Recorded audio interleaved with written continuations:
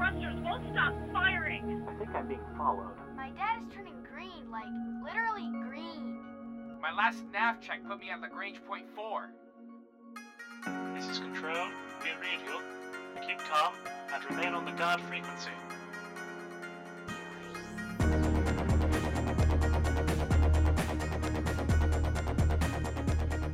Sits and sieves, captains and commanders, you're tuned to the guard frequency, and as all good pilots know, when you're out in the deep black, you want to keep one ear on the guard. This is episode 178 of the best damn space sim podcast ever, and was recorded on Friday, July 28th, and made available for download Tuesday, August 1st, over at guardfrequency.com. I'm Ken Shadow. I'm Ostron.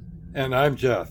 And in the audio booth this week is Henry. So what do we have in store this week, Jeff? In this week's Squawk Box, we check out Jupiter's big red spot. Next, we'll see what news from your favorite space sims has landed as we cover the Cyclone Q&A and its variants in Star Citizen, and Frontier sells 10% of itself and then is gonna expose themselves in Elite Dangerous. Finally, we tune into the feedback loop and let you join in on the conversation. That takes care of the housekeeping, so let's get on with the show and see what's coming through the Squawk Box. Any of you boys seen a carrier around here? Everything's under control. Situation normal. Cryptor, this is Jeff saying welcome to the Squawk Box, everyone. The nice thing about Jupiter is that it never does anything fast, so it isn't an issue that we're a few weeks late in the story. On July 10th, the Juno spacecraft, currently doing close flybys of Jupiter, passed over one of the gas giant's biggest draws, the so-called Great Red Spot. The flyby not only gave NASA scientists their most recent look at the storm, which was last surveyed by the Galileo orbiter almost a decade ago, it was also their closest. Juno passed over the spot at a height of 5,600 miles. The Galileo spacecraft had actually descended into Jupiter's atmosphere, but they weren't near the spot when they did so. Two interesting things came out of the preliminary analysis so far. First, looking at the storm itself, there seems to be a miniature storm cells within the spot that are rotating counterclockwise, counter to the rotation of the overall storm. So the Great Red Spot is actually a giant storm that has smaller storms inside of it. Good luck getting homeowners insurance on that neighborhood. Second, the storm seems to be producing some kind of energy waves that expand and break against the top of the planet's atmosphere, significantly increasing the heat signature above the storm. When scientists do more data study, they're hoping to confirm a correlation between atmospheric turbulence, like those storms, and areas where the planet's atmosphere are heating up. The great thing about this particular research effort is that NASA is crowdsourcing part of it. They are releasing the raw visual data that Juno sends back to the public. Anyone who's so inclined can download the raw data and do their own image processing. The counterclockwise storm cell identification was partially due to a civilian's rendering efforts that was sent back to NASA. So anyone with some image processing power they feel like sharing, check out a link in the article, which will be in our show notes. You know, I love the fact that they're releasing the raw data. I mean, I think they kind of have to now with all of the NASA regulations, but I think it's really cool they're trying to draw the public into the image processing. It makes sense, too, because image processing takes so much time and so many computer resources. If they can get other people to sort of take on that burden, it definitely makes sense. Well, I mean, there's a lot of expertise that has to go into it, a lot of trickery to get the data out of images, right? And there's lots of kinds of machine learning, but even if you use machine learning, you have to know how to build the network and things like that. And a lot of the expertise is out in the community and would love to do it for free. And there have been some neat images that people have just released for anyone to see and download too. They may be less scientifically useful or not, but either way they look really cool. 5,600 miles is close. That's really interesting. They found counter-rotating mini storms within the storms. That's really cool. I haven't seen any of the close-ups yet. I'm going to see if I can grab one now.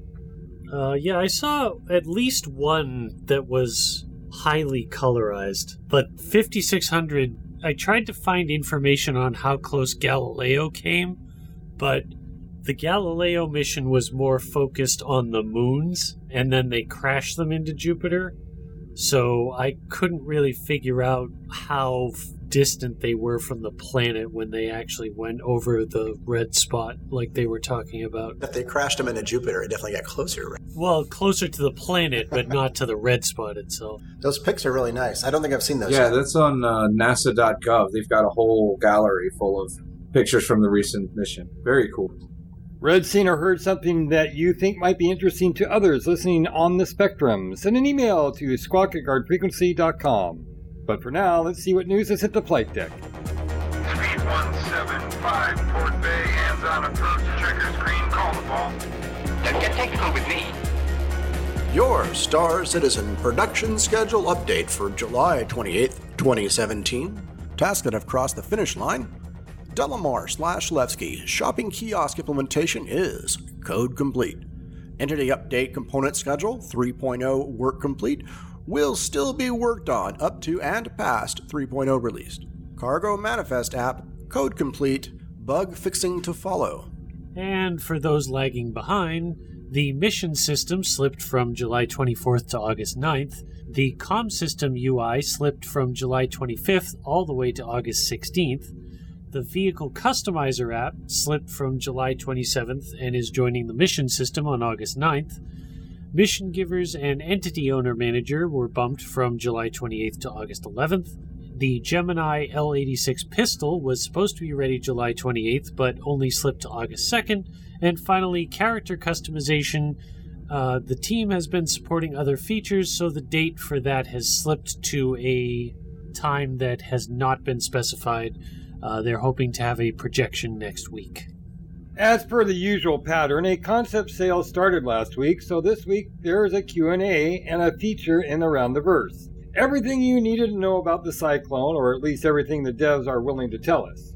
From ATV, they gave us a little more detail than about the variants. The Recon version, for example, that's the one with the sensor, can create terrain maps and drop beacons for others to home in on.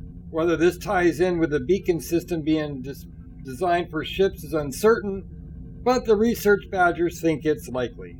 The racing version works pretty much like people would expect, with the ability to get short bursts like a mushroom in Mario Kart.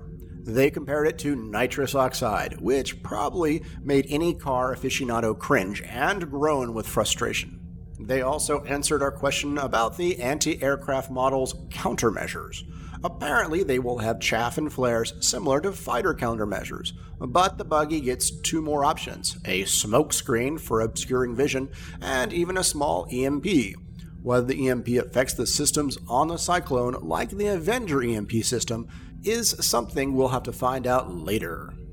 Moving on to the Q&A segment, their first question was, how can you haul it around? At the moment, the devs aren't sure of the final list of vehicles that can transport the buggy, but they do say anything that can haul an Ursa rover, such as a Connie, will be capable of loading a Cyclone. Based on the current dimensions, while ships like the Freelancer and Cutlass have the space for the vehicle in their hold, the way the ramps of the vehicles are positioned means the buggy can't physically drive into it. The buggy itself, by the way, can haul one SCU of cargo. As far as performance goes, the devs are aiming to put it between the Ursa and the Nox for pretty much everything. The Nox will be faster and the Ursa will be more stable. The lack of size or hovering engines don't even reduce its IM or ER signature.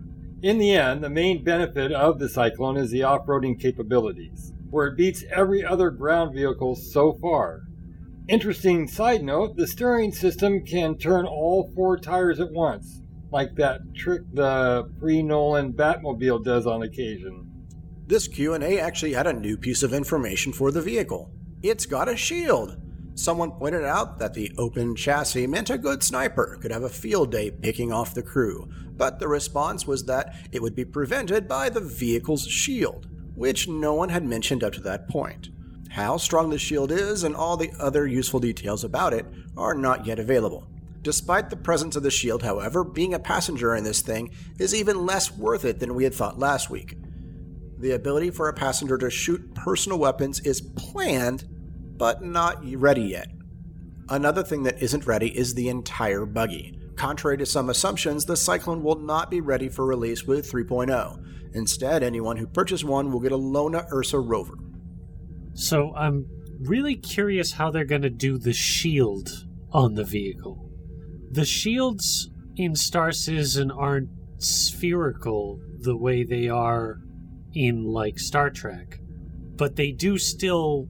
I mean, every other vehicle that has a shield so far, it covers the entire thing, which includes the bottom of it, which isn't a problem when you've got a hovering vehicle like the Nox or the Dragonfly, but this thing has its tires in contact with the ground. So I'm curious what they're going to do to make the shields work in that scenario. I assume it won't. It just won't matter. I mean, it'll be a standoff convex hull, and that it just will ignore the ground for any collision detection. Well, that's the easy way, but is that really the way Star Citizen does things when you've got them worrying about rendering specific engines power across the whole model depending on the shape and where those are positioned? I think Ostron's question is probably valid. It's just, will they ignore that tiny detail is the question, I guess. Well, what I'm wondering about the shield is when it's active, because the way the ships work is the shield doesn't start up until you retract the landing gear and start picking up off the pad, right? If you get in the buggy and get in or get out of the buggy, at what point does the shield stop, right? Yeah, that makes sense. Is it always on? Does you pass through the shield? Is it different than the normal ship stuff? Or does the shield turn off the moment that you stop the buggy? Or does the driver have to get out for the passengers to get out and things like that? Or can you walk through the shield? Has anyone tried walking through a shield? I'm sure somebody's tried walking through an active shield in, like, Arena Commander or something, haven't they? Yeah, you're right. People can just pass through the shields, can't they? I think that's more of a bug, though, than a feature. Because you can, if you have, like, even if someone's flying around, you can just go up to their ship, open the door, and get in and shoot them. Or if you can clip a little bit into the ship, you can get your gun right up next to them and shoot them from the outside. Okay, so that's definitely a bug, but we don't know whether shield permeability is a feature or not. Right, for people. Yeah, that'll be interesting for them to sort they sort those things out. I think we're going to see it more like, if I remember the shields from the way the vehicle shields work, they are kind of close to the skin. It's not a bubble kind of thing. It's more close to the skin, a layer, like a extra layer. Yeah. You see them flare when they go off in the game, right? Right. So I'm pretty sure that shields are probably like kinetic and energy sensing, and that's why they stop energy beams and bullets. But we must have something in our flight suit that attunes us to the shield frequency and allows us to pass through. Talk about your sci-fi, crap. It's like the personal shields in Dune. They stop anything going a certain speed, right? Yeah. Okay, that was just pure speculation, guys. The smoke signals and the chaff and stuff like that made me think of Knight Rider, though. So I need a kit AI for my my Cyclone. For your Cyclone, yeah. I'm curious about the EMP. Mm-hmm. It would make sense if it were like an EMP bomb that gets dropped, but I feel like that may not be the way they implement it if it's going to be similar to how it works with the Avenger. It's easier to stop a car and turn off a car than it is a spaceship, though, in my opinion, because you don't really stop in a spaceship. But in a car, it's just, oh no, there's the guy's about to strafe me. Here, stop real quick, hit the off button, hit the EMP, right? Then you're done, then you can turn it back on. And the great thing about an EMP in atmosphere is if it hits another spaceship, then unlike an Arena Commander where they just kind of float away, these guys are going to fall out of the sky and crash, right? Yeah, but I'm wondering about that because the reason I was thinking it would make more sense as a bomb is because I have to figure the primary use for an EMP countermeasure would be to deter pursuers rather than trying to get a ship out of the sky because, I mean... What would the range have to be on it for it to be able to hit a ship that's strafing? I mean, at that point, wouldn't it just be another missile? I can't remember what the range is in Arena Commander, but it's like a kilometer or something like that, right? It's a significant distance. You still have to kind of get them in your bubble, right? You have to get up to them, but it's non-trivial. And in atmosphere, it's even more so because you have... just for visibility engagement, especially with all the WADs and stuff like that we're talking about, you have to get pretty close to somebody to shoot them in the from atmosphere. But yeah, I don't know if it's specifically for anti-aircraft or whether it's for ground-based defenses too. I mean, you could, in theory, if like a bunch of turrets on the ground are firing at your vehicle, you could fire off your MP and take them out too. So it's not necessarily for anti-aircraft, but I could see it being useful either way. It may not have the same range as the Avenger either. The Avenger is like huge. It takes up the cargo bay. Right. It's not. It obviously is not as big as that. And they also do have E-missiles or whatever, the hacking missiles, but yeah, they're not EMPs per se. Yeah. Another in the list of things. We'll have to see how it's implemented. And I'm really, though talking about the anti-aircraft stuff and the EMP and stuff like that, it really kind of makes me wonder what the level of anti-aircraft or air versus ground engagement the developers are thinking that we'll end up with. Whether they have Squadron 42 missions or something like that, even in Episode 2 possibly, planned around these elements. And whether they think that we're going to be defending lots of bases against atmospheric fighters and things like that, or whether this is they're just kind of throwing stuff at the wall at this point. Yeah, they haven't really outlined a lot of the scenarios in which large-scale ground combat would be a thing. Because, I mean, they have a gunship that is designed for, or they have two gunships, actually, that are designed for landing troops and have certain abilities that would allow them to provide close air support to ground units, but they haven't really described scenarios where that will be necessary. I mean, they suggested using the gunships to board derelict ships or stations, but in that case, yeah, the gunship gives you great cover in a hangar bay, but can't really do much beyond that. So obviously they have something in mind that would require a good number of people fighting on the ground.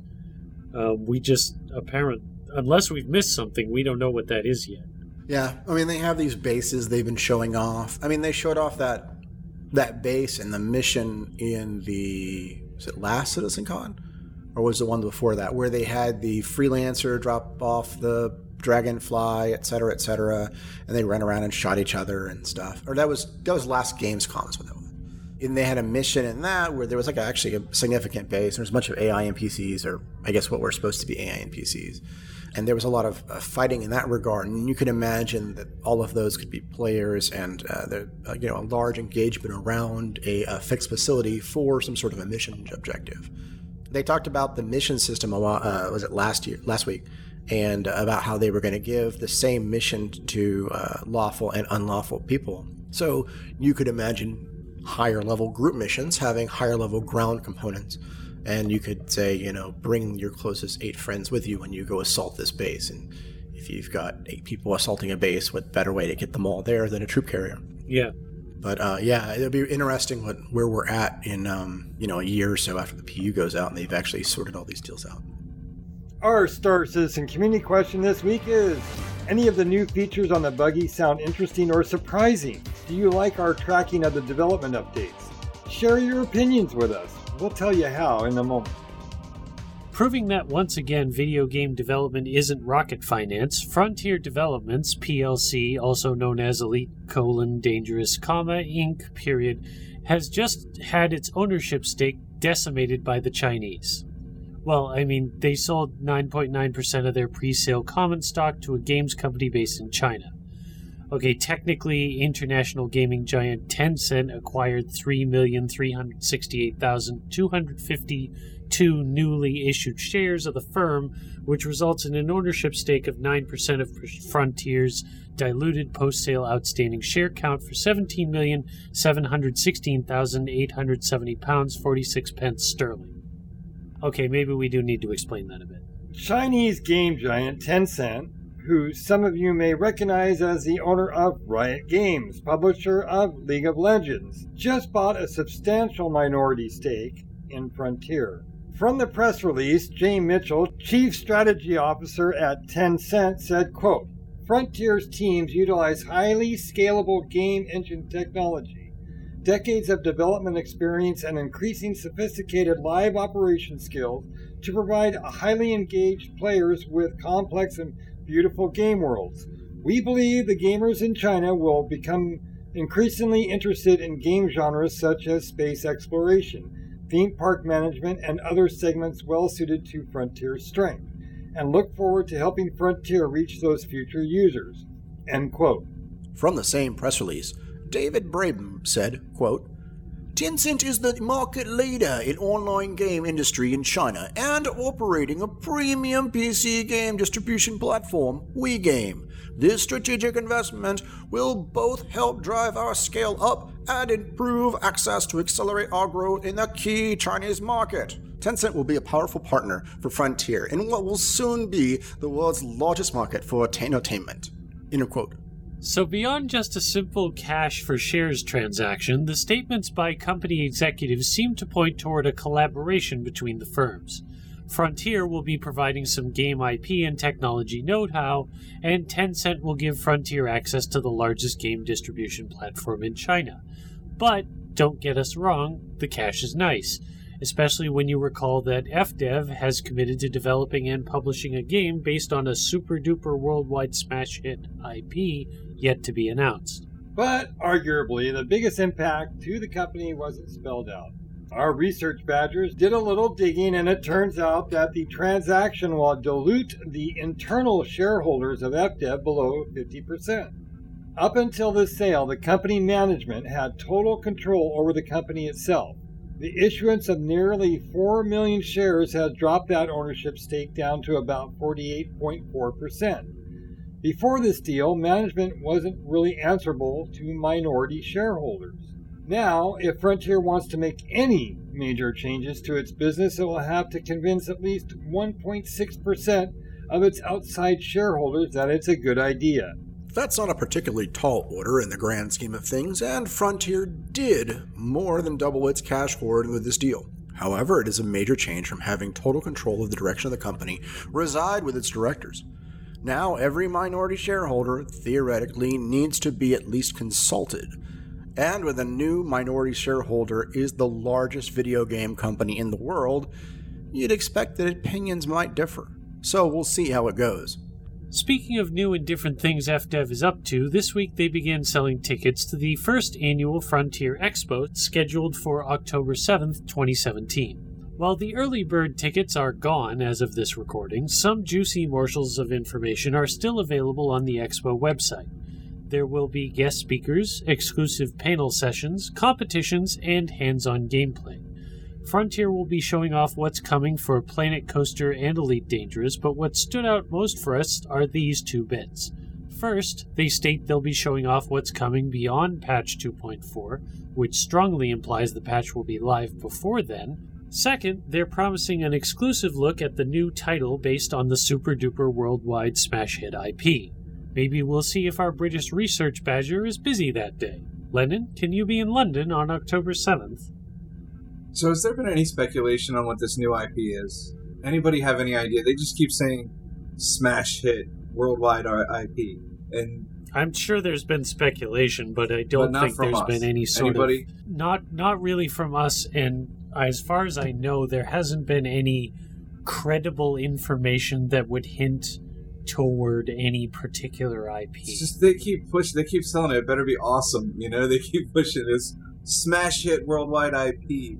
I wonder what it'll be. Personally, I'm going for an Austin Powers MMO.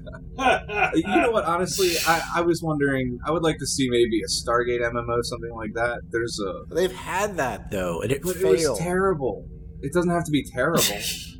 It could just be good. Well, they could make a good one. Yeah, but they already have a space-based MMO, so I know Stargate isn't 100% like space or space exploration, but it is sci-fi. They sort of already have an existing game in that sphere that isn't doing badly at all, and is in fact the only currently running MMO for sci-fi, unless you want to go with a particular IP version like the Star Wars Knights of the Old Republic. But I mean, we can rule out certain IPs pretty easy. I mean, it's hard to imagine an IP that's really big that doesn't have a video game that Frontier would get. Right. I mean, it would have to be I think it would have to be an IP where there were or are older games that were one-offs that were not MMOs, where the license has been sitting for a while. Also, the other problem, well, not really a problem, but, since all of us currently on the podcast are Americans, we do have the problem of we're looking through an American lens. This says worldwide smash hit IP. That could very easily be like a Japanese anime IP that is humongous in Asia and Japan and parts of Europe. Yeah, but those are usually well covered by Japanese companies. But a Chinese company did just buy into Frontier, so it could be something from China's market. Well, no, I mean the anime example was just an example. There are like large IPs that are almost strictly European that we may not know a lot about. Well, then that wouldn't be worldwide. Then that would be European-wide. It's an orphan black MMO. Oh no. Well, we can mostly rule out the comics, or DC and Marvel, because they have their own franchising and IP, conglomerate going on. Well, it's not soccer, because like FIFA's already owned. Yeah, FIFA. That would be that could be class as a worldwide. Sure, but it's already been licensed up, and I doubt they're doing a what's that one, cricket? I doubt it's a cricket game. I was about to say the video game cricket market it hasn't really been tapped very, very effectively. Cricket Extreme. We definitely need to bring Lennon in to consult on that idea. So, on to the other thing, how much do we think it matters that they're only 48% owners of Elite now? Do you think that they'll have to start conforming to what this new company wants to do? I wouldn't worry about the ownership percentage per se. I would worry about the fact that they are specifically saying here that we're targeting the Chinese market going forward. And as you may have seen with other games, the Chinese market is a little bit different than a lot of other worldwide markets in the way that monetization and even play happens, and much like, the Korean market's a little bit different too. And so when you launch, especially in those niche, niche is a wrong word here, those different Asian markets that are different from the European and American markets, those kind of things have a way of trickling back to the other markets because such large things have to be made to the game. So you may end up seeing different monetization options going forward with Elite because of the way those markets work, or you may end up seeing new content that has those new markets in mind in some ways. And so this could actually affect the both the patch schedule and which features are prioritized for patches and things like that. I don't think this is a power grab or an effort to redirect the company. I think it's just they want to be kept in the loop, which makes sense because of what their aims are. And by they, in this case, I'm talking about Tencent. They wanted to be in a position where they don't want to tell Frontier what to do, but they want leverage to be able to show up and say, tell us what you're doing so we can plan for it. That kind of makes sense. They don't want it, which just means they want to be active in Frontier's business. They don't want to just grab a percentage of the company and then sit back and let their dividends buy money for them. They want to know what's actually going on and they want to be involved, which I think, could be a good sign. I mean, like Kin Shadow said, having to take into account the Asian and particularly Chinese markets may actually affect some development priorities or release schedules, but I don't think it's going to represent a fundamental shift in how Frontier works. I mean, like, for example, I used to play League of Legends way back. Like, I played it pretty much not exactly when the game came out, but pretty soon after it. And then I've dipped in and out of it over a number of years. And Tencent didn't own it originally, but it was successful, it was doing well before they bought it, it's still doing well now, and the core of the game hasn't really changed a whole bunch. Like, there haven't been any drastic alterations in the game itself or the way it's updated or the way it's developed due to that purchase. I'd say League of Legends, though, was already in a position to fill the monetization changes that you would normally see in the Chinese market, though. Well, yeah. I'm not sure Elite Dangerous is really there, because right now what they sell on their marketplace is just cosmetic flair, right? You may end up seeing other things monetized there eventually. Yeah, let's talk about the monetization's difference with the Chinese market. You're talking a lot of lock boxes and a lot of random things in packages. Like, you get a pack that's got a couple of weapons in it. One of them is going to be guaranteed of a certain quality, and the others will be trash. But those kind of things happen in the Chinese market. Yeah, or general monetization. I mean, it doesn't have to be a full pay-to-win scheme like some of those online games are that are that do come from that region. But you typically they do typically expect to see a little more possibilities in their pay monetization that affecting the game. I'm not sure that simply skins and stuff is enough. Yeah, I just worry about the gambling model that it brings. That's true too. Well, but also one thing to keep in mind, a lot of those so-called gambling models are attached to free games that you don't have to purchase. That's true, but that's what happens to MMOs that have been around for a long time. Once they stop selling and have to transition to a different model to stay afloat. And I don't think Elite's there at any, or anything, but I think it's entirely possible. It might be prep for something like that. And there are ways to do it that don't, like, it doesn't have to be an either-or scenario. They can introduce the so-called gambling purchases without eliminating the specific purchase ones. Time will tell, I guess. And this week's Elite Dangerous community question: are you concerned about the Tencent purchase of the Frontier State? Got plans to be in London in early October? Let us know what's on your mind. Details on how to get a hold of us are coming up. But now it's time for news we didn't use.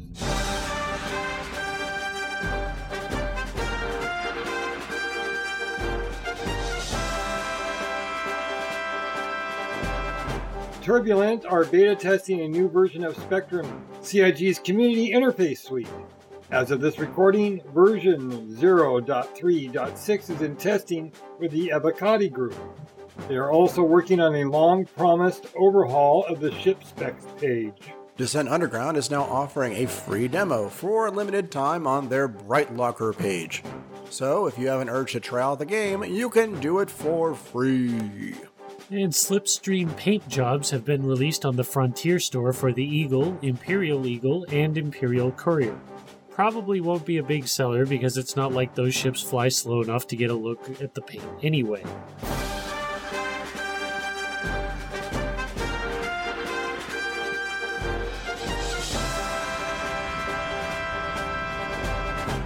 I do think that Frontier did a good job of their extras market. They're not a whole lot of money, and you can feel okay about purchasing something for your ship. So I kind of like that they're expanding that. Yeah, I agree. I love being able to just buy customization options. It makes me feel like the playing field is level. When you're fighting other players, nobody's pay to win. And I feel like the things that you can buy, there's a lot of variety. I wish there were some more kits available. I don't know if you guys have seen the ship kits where you can actually get like spikes for your ships and things like that. Spoilers and things like that. Those are very cool. I'd like to see more of that stuff. I would too. I agree with you. I like that too. Also on the Descent thing, if you go to Bright Locker now, when we had the show last week about that, there were 3 games on Bright Locker. Now there's a dozen games. Wow. And so it's they're obviously ramping up a lot. And there's a lot of new features too, so it'll be interesting to see where they go. It seems like it's all focused on games that are in development.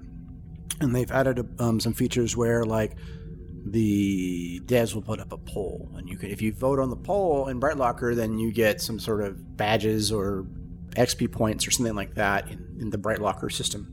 It's all about encouraging people to play and interact with games that are in active development, like Steam. Yeah, this definitely sounds like they're trying to capitalize on Steam's change to their early access policy. They're just going to grab everybody that would have gone there but are now worried about the limits. But isn't that going to mean they're going to get the stuff that's not good enough for Steam, mostly? No, because it's not necessarily a matter of good enough. It's a matter of developers that want to have their game out there. They want fans to interact with it, but they don't think they'll be done in the time limit that Steam now imposes. So the model that they're probably hoping to set up is jump on Bright Locker for like the first 2 or 3 years of your development. Then when you're ready, hop over to Steam Early Access and then ride that into a full Steam release. We'll see. If it helps clean up some of the mess on Steam, I'm all for it. I was getting pretty frustrated with some of the Steam Early Access. Seems like everything recommended is an alpha copy, and some of it never gets done. So I'm all for it. I think they needed to clean up some. Now that we're all caught up with the latest news, let's tune into the feedback loop and let you join in on the conversation. Okay, buddy, what's on your mind? We're all friendlies! So let's just be friendly! Some say he's studied Heisenberg's Kama Sutra, so whenever he's got the momentum, he can't find the position. And when he's got the position, he can't find the momentum. But all we know is he's called the Shiv, and he'll put together this week's feedback. A recap of last week's community questions. First, are you concerned by any of the announced delays at CIG? Are you picking up a cyclone for yourself? What insect behavior are you most afraid of that Frontier might use as inspiration during the Thargoid invasion? And any other historical villains you'd like to see replicated in the bubble? Any ideas for pranks we could play on Frontier? Have you stuck with the Descent Underground? Where do you see the company farther down the road? Sean Newboy wrote in and said, "Wonderful show, everyone. They should check the mask they are using. Probably just someone hiding some emergency candy or alcohol in it. No more worried about these delays than the last. Games always take more time. I love the Cyclone. Wonderful craft. Rather have one of those than the hover bikes." A friend called 5 writes in and says, "Really good show. Some great information and discussion. I am not concerned about the delays in Star Citizen. 3.0 will be a foundation of the game going forward, and it's one to be done right. I am not buying the Cyclone, but that's for financial reasons. I already have a DF and a Nox, so I will wait until I buy the Cyclones I want in-game." Ken from Chicago says, about Star Citizen delays, not a fan. Especially the Squadron 42 delay that was promised for 2016. That all said, ultimately my feeling about delays are built on my expectations for MMO development. For that, I would look to Guild Wars 2. It's a sequel to Guild Wars, a fantasy MMO announced in March 2007. Released 5.5 years later, September 2012. Star Citizen's Kickstarter was made public October 2012. 5.5 years later would be March 2018. While Guild Wars 2 was breaking a number of rules in the MMO field, it was not doing nearly as many features as Star Citizen is attempting. Even so, I would say Star Citizen should be given, at the very least, until March 2018 before seriously ratcheting up complaints. He continues, "For any other MMO, I would think that at the very least the beta should be launched in 5.5 years. However, with CIG's hyper-detailed universe, their definition of beta of feature complete likely is far more detailed than mine.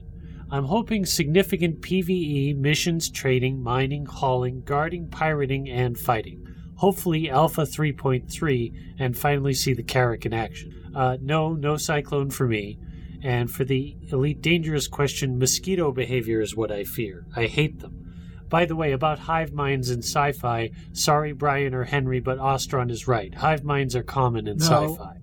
He goes on to say Borg and TNG, Bugs and Starship Troopers, Chitauri and the Avengers, Ultron's Robots, Age of Ultron, Buggers and Ender's Game, Replicators and Stargate SG-1, Ali and the 100, and human beings, and we have skin cells, muscle cells, nerve cells, organ cells, bone cells, all governed by our minds. Where does your consciousness reside? When you're arguing with yourself, who are you arguing with? Think about it. All right, hold on. Let's break this down. Ken's in chat right now. Hold on a second. Borg were a hive mind until they had a queen. The bugs in Star Trek Troopers have brain bugs. I'm not sure I'd really consider that a hive mind when you have a dedicated thinking bug. I don't know anything about the Chitauri. Ultron's robots in the Age of Ultron, I don't know about that, but they're robots. They were mindless drones. He even commented on it in the movie, I believe. The bugs in Ender's Game are not a hive mind. They have basically super intelligent queens that do all the thinking for all of the underlings. The individual underlings are not sentient at all.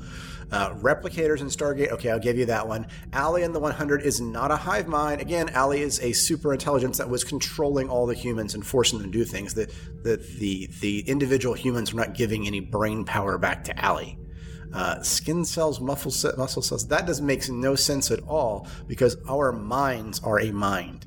Individual pieces of our mind do not have sentience under itself. I would classify a hive mind where each individual element has to have near sentience and is contributing to an overall sentience. But then again, that's my personal opinion. I think all of his examples match up with exactly what we're saying, where hive minds are depicted more as totalitarians, where you have a single target in the middle of it, which is the brain of it that you have to attack or deal with, while everything else is just a drone or a piece of it. You can see it on the part of the replicators in Stargate, but in Stargate, they actually did become, like the replicators were forming full individuals, and those individuals were driving the other ones. So even they weren't really hive minds, or there'd have been no conflict between the different models that you saw in Stargate SG-1. So I don't even buy them. I don't think there's a lot of hive minds at all. I stand behind that. Well, yeah, but I mean, as a devil's advocate argument, by your definition, you can't have a hive mind be an intelligent interact. The original Borg absolutely were. The original Borg without the Queen absolutely fit that description. That's what I was saying in the last episode. Well, I think they're the only then it falls apart. I mean, then it wouldn't be the Queen. Then that means the Borg were a hive mind for exactly one episode. 2 episodes, because as soon as if the Borg did not have a queen, I would consider them a hive mind. Absolutely. Where it's really just they were a hive mind up until Star Trek First Contact. Yeah, when you have multiple units that are all can I finish? Damn it, no. You've already been called right, so we have to argue with you now. Yeah, well, what do you do about Locutus then? Why doesn't he break the hive mind? Because the hive mind brought Locutus forward as the voice of the hive mind. The point was that he was trying to relate him to humanity, which is very individualistic. So they said, okay, we're going to bring this person here to speak for us in this situation. It's the best way to assimilate humanity. I don't think hive mind means you don't have individuals within the group. I mean that there is a but that was the criteria you guys were using to discount No. My criteria is a little different from Henry's. Mine, what I was saying was that there is an intelligence that is in the group itself. That's the hive mind. The problem is when you look at, say, this Queen person, it's one person calling the shots and ordering everybody around. I think in a proper hive mind, like they do that in the Borg also, but there was like what are the Rebel Borg called? They were just Rebel Borg. They weren't given a specific the Rebel Borg, designation. right? They all thought together as one, right? When you talk to them, you're talking to all of them, right? When you're talking to the Borg, though, you're essentially just talking to one damn person, and that's the Queen now. And that is no longer a hive mind. That's the same thing when you're talking about the buggers in Ender's Game. If you were going to talk to a bugger, it's really just the Queen looking through the bugger's eyes. The bugger's not intelligent by himself at all. So I looked this up after I used my example of the ant community, where the Queen is not necessarily the leader. She is part of the hive mind, but the hive mind all support that. They gather, they work, and they battle, all for the propagation of the hive, not for the propagation of the Queen. So that makes sense, Jeff. But that only makes sense because ants aren't sentient. So there's a class of intelligence, I could say, that is in the hive itself, right?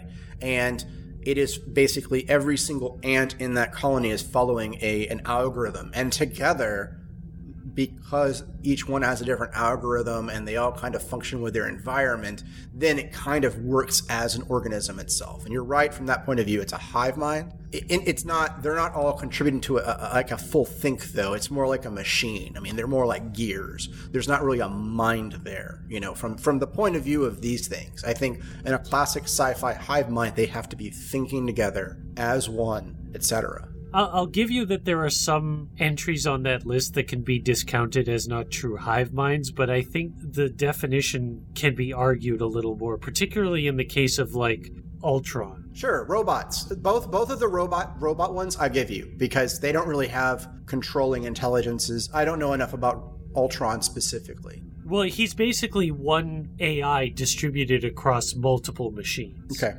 So I don't know if that counts based on your definition. Sure, but robots I don't consider aliens. They're a class. There's a different class to them. But yeah, if those were organic beings, I would say sure they're a hive mind. The same would go for the I can't remember the aliens that are in Peter F. Hamilton's Pandora's Star, things like that, right? Where in those books, it is a biological alien that copies its intelligence to all of its slaves. So it's really going to spread out like that. And that would be the same thing as that, but it's not an alien. I mean, in Ultron. Yeah. All right, we should probably move on. Brickwall Goalie write in and said, terrifying insect behavior, giant dung beetles. In general feedback, when asked what he thought of our community questions, Rent-A-Spoon said, they seem very well structured. Well, thank you, Rent-A-Spoon. Our new patron this week is Commander Divorce Pop. Our random winner this week is the Mighty Hunter Nimrod 77. Congrats. And this week's community question for Star Citizen are any of the new features on the buggy sound interesting or surprising? Do you like our tracking of the CIG development update? And for Elite Dangerous, are you concerned about the 10-cent purchase of Frontier stake? Got plans to be in London in early October? Drop us an email, a tweet, a comment on our show post, which you can find on our website and over on our Facebook. So how was the show? Was it as intriguing as the red spot on Jupiter, or are we more like a gigantic ball of gas? Either way, let us know. Here's how you can get in touch with us. Why not leave us a comment on this show's post over at guardfrequency.com? Or hit us up on Twitter at GuardFreak, or leave a comment and like us on Facebook at facebook.com/GuardFreak. You can also use the contact form on our website, and all the details for all the ways you can get in touch with us can be found in the show notes. Your feedback is an important part of what we do, so take a minute and tell us what's on your mind. That brings us to the end of episode 178 of Guard Frequency. We'll be back with episode 179 on August 8th, so be sure to keep an eye out for our shows over at guardfrequency.com. But that's not all. You can also subscribe to our shows at feeds.guardfrequency.com or by searching for us on iTunes. And if you're not doing anything Friday nights, then you should come join us at 10 p.m. Central as we record Guard Frequency live over our Twitch channel at twitch.tv/GuardFreak. Do you like what we do? Want to help us make the best damn Space Sim podcast ever? Drop us an email to squawk@guardfrequency.com. That's SQUAWK. And you can also support the show by visiting our website, clicking on the Patreon logo, and becoming a regular subscriber. For just $1.25 a week, you'll get access to the raw recordings of our live shows, some Guard Frequency goodies, and they're really, really good, and an invitation to our private Elite Dangerous flight group. We want to thank all of our Patreons who support us with their subscriptions week on week, and hope that you'll consider making a regular contribution, because the more support we get, the better show we can make. Are you looking for a friendly wingman or two? We're active in most space sims and would love to have you join us. You can find us all over at discord.guardfrequency.com. And don't forget about our sister production, Priority One. They cover all things Star Trek, from the TV series to the MMO, the novels, the movies, and everything in between. Be sure to check them out at PriorityOnePodcast.com. We'd like to thank the entire team at Guard Frequency and the Priority One Network. Thanks to our community manager, Justin Chivalry Bean Lowmaster, our artists, Ben Sanders and Simon Charlton Edwards, our staff writer, Jace Pantad, and of course, our audio engineer, Mikey. Thanks to our syndication partner, The Base, and special thanks to Ronald Jenkins for his permission to use his music in our show. visit ronaldjenkins.com for more of his work. But above all, we especially want to thank you folks for tuning in. If no one's listening out there, the Deep Black gets pretty lonely. Reduce thrust. 10-2330, Carol 15. Squawk 7700. Stay on the guard.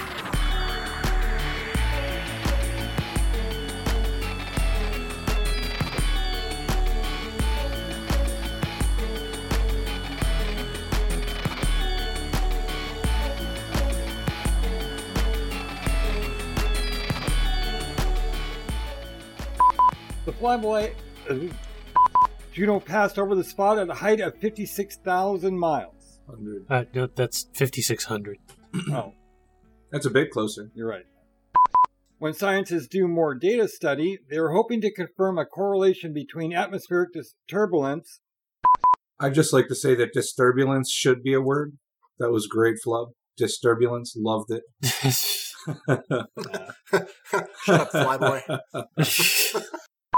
When asked what he thought of our community questions, Rent-a-Poot. That was crazy. That was crazy. We've got a new title for the episode. No, I don't think we do. No. Wow. Let's make sure not to drop the S. All right. Hold on, I gotta stop laughing. One sec. All right, here we go. All right. The lack of size or hovering engines don't even reduce its IM or ER signature appreciatively. I'm not saying that word. Appreciatively. We'll just get rid of it. Move on.